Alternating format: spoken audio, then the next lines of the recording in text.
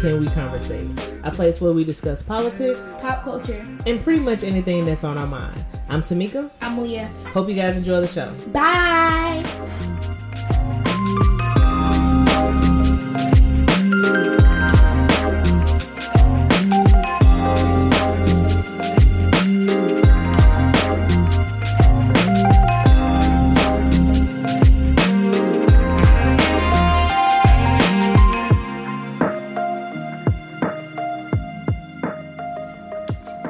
What's up, guys? And on this week's episode of Can We Conversate, we're going to continue on our Black History series. If anybody listened to last week's episode on Langston Hughes, I kind of discussed our thoughts behind the Black History series. Talia wanted to do something special for Black History Month, so we decided to talk about some well-known but not maybe popular Black History people, people that have contributed to not only Black history but American history, which is Black history. Black history is American history. Yeah, that's what I'm trying to say.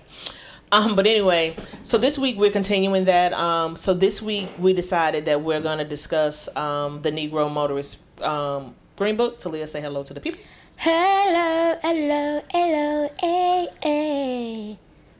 I'm sorry, I watched the Rihanna halftime show, so I'm just, I see you still caught up in the halftime show. Okay, so let's get to it.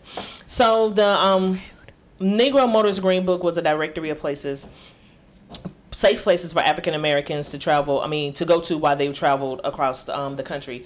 Talia, are you familiar with a telephone book?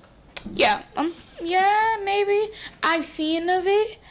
I see it. It's like basically, isn't it like where like you see company names and you see like the phone number? Yes, this is exactly what a telephone book is. So the Green Book kind of puts you in the idea of a telephone book, and it lists all the places that were safe for African Americans to go. So the Green Book was published from 1936 to 1967. It was published by a gentleman by the name of Victor Hugo Green. He was a Harlem postman, and he modeled the Green Book after a publication for Jewish people that it was very similar to a publication for Jewish people.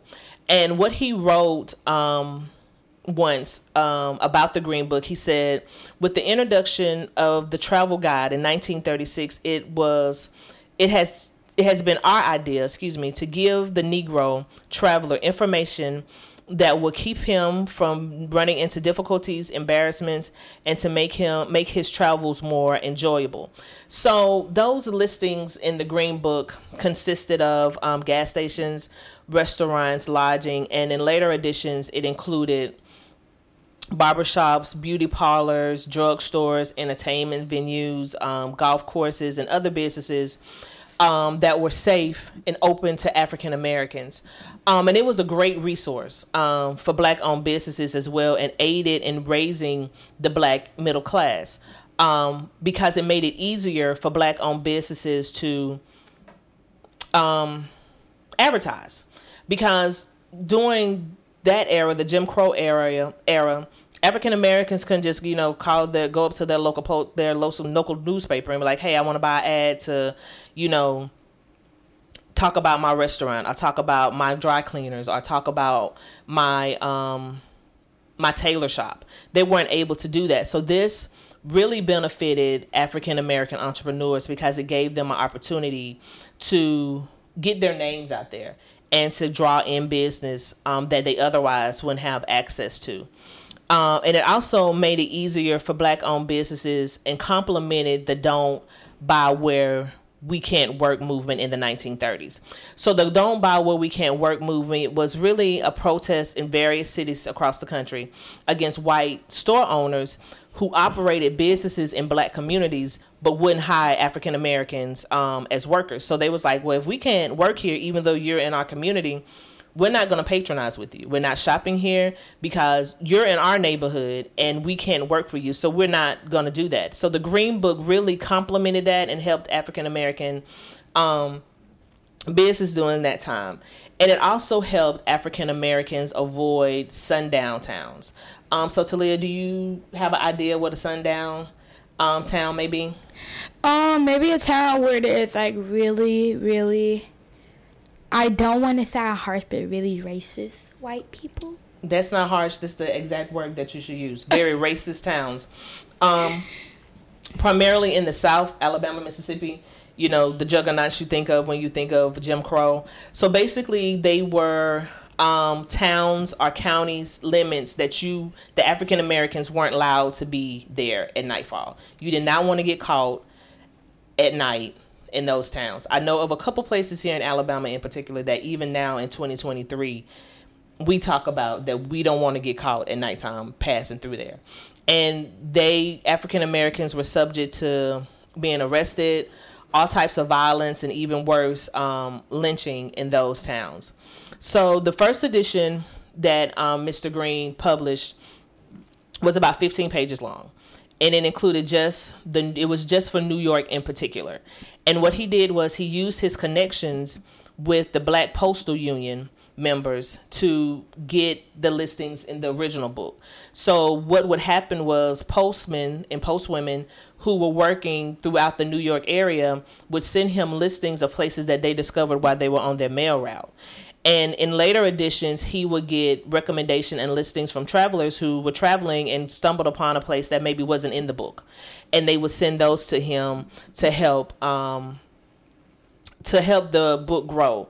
So by the time you got to the later editions, it covered the entire United States and even some countries overseas. And the last books was up to 99 pages. So Talia, what were some of the things that you discovered while you were doing your research for this topic? Eventually Mr. Green sold up to 15,000 copies per year. So say for example, they sold one a decade, so that would be 150,000 copies of the Green Book, and that's really amazing. Are you sure about those numbers? Yes, I'm very, very confident with those numbers. Continue. The Green Book listing were organized by the state and the city you were in. The Green Book listed establishment in segregation with Alabama and Mississippi, like to any location where African Americans might face prejudice or endanger because of their skin color. After decades passed, the Green Book adopted a new tone and began to help in the civil rights movement. After Green died, his wife continued releasing the Green Books. One of the things I thought was very interesting that his wife actually continue with his legacy, because normally a lot of people wouldn't do, a lot of females wouldn't do that. I disagree, but go ahead. A lot of females wouldn't do that. At least the females I know wouldn't do that. Well, Talia, we're talking about teenagers. Well, not even teenagers. Kids in 2023. It's a lot of things that they wouldn't do. Yeah. But continue. Yeah, and I feel like that was very kind of her just to relive his legacy and keep on continuing to sell his books. So something that you might not know, and what you're saying is true, it is admirable that she kept his legacy alive and kept the book going, but she was very instrumental with him in the beginnings of the book, helping him get the information together, because mind you, he was still working full-time as a postman, and she was assisting him in getting those first editions of the book published. So it doesn't surprise me that she continued on with helping him keeping his legacy alive, rather. I think the whole book in its part is amazing to me. That it kind of kills the notion or the thought that African Americans didn't travel, because if you read the history books or you listen to how some of our stories have been told, it was just like this woe is me. We were this woe is me set of people during the Jim Crow era, that we didn't go anywhere. We couldn't afford anything. We were poor, and the boot of the white man was on our neck. And don't get me wrong, things were tough, and our people had it hard, but we did travel. There were safe places for us to go. It was places out west and up north that were safe for African Americans to travel, and those that could afford it traveled. They didn't just spend all their time at home.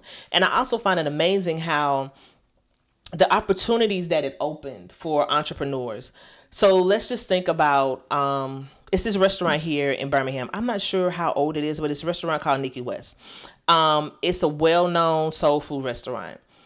Nikki's West couldn't advertise in New York City because it wouldn't make sense to advertise their restaurant here in Birmingham to a restaurant all the way in New York City. But the Green Book gave restaurants like that an opportunity to advertise in the Green Book that got to thousands of people across the country who purchased the book. Like you said, with your numbers over a decade. And someone from New York could have that book and like, oh, so we're going to Florida.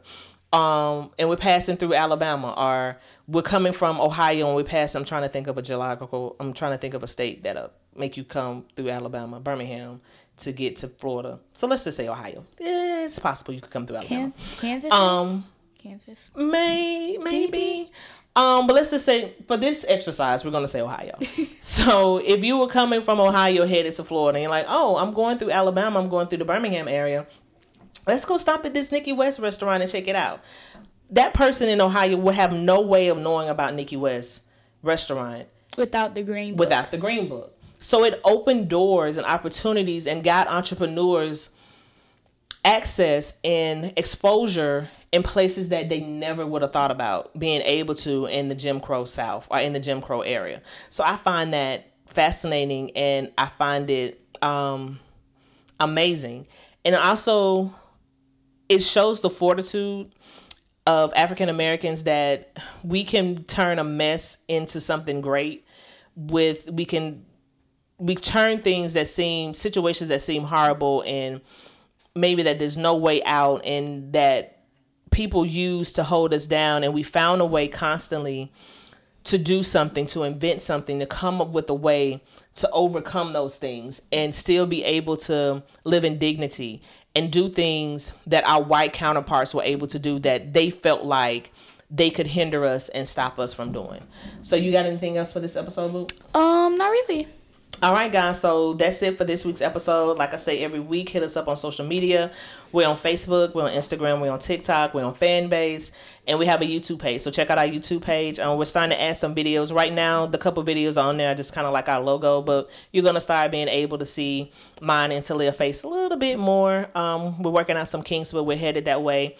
Hit us up on the... like I said, on social media, our hashtags are Can We Conversate on all social media platforms. Tell us what you thought about this episode. If you got something that maybe we missed on about the Green Book, please let us know. And anything you share, any comments you have, we're going to shout you out on our social media pages, on the YouTube page. So until next time, can we conversate? Bye.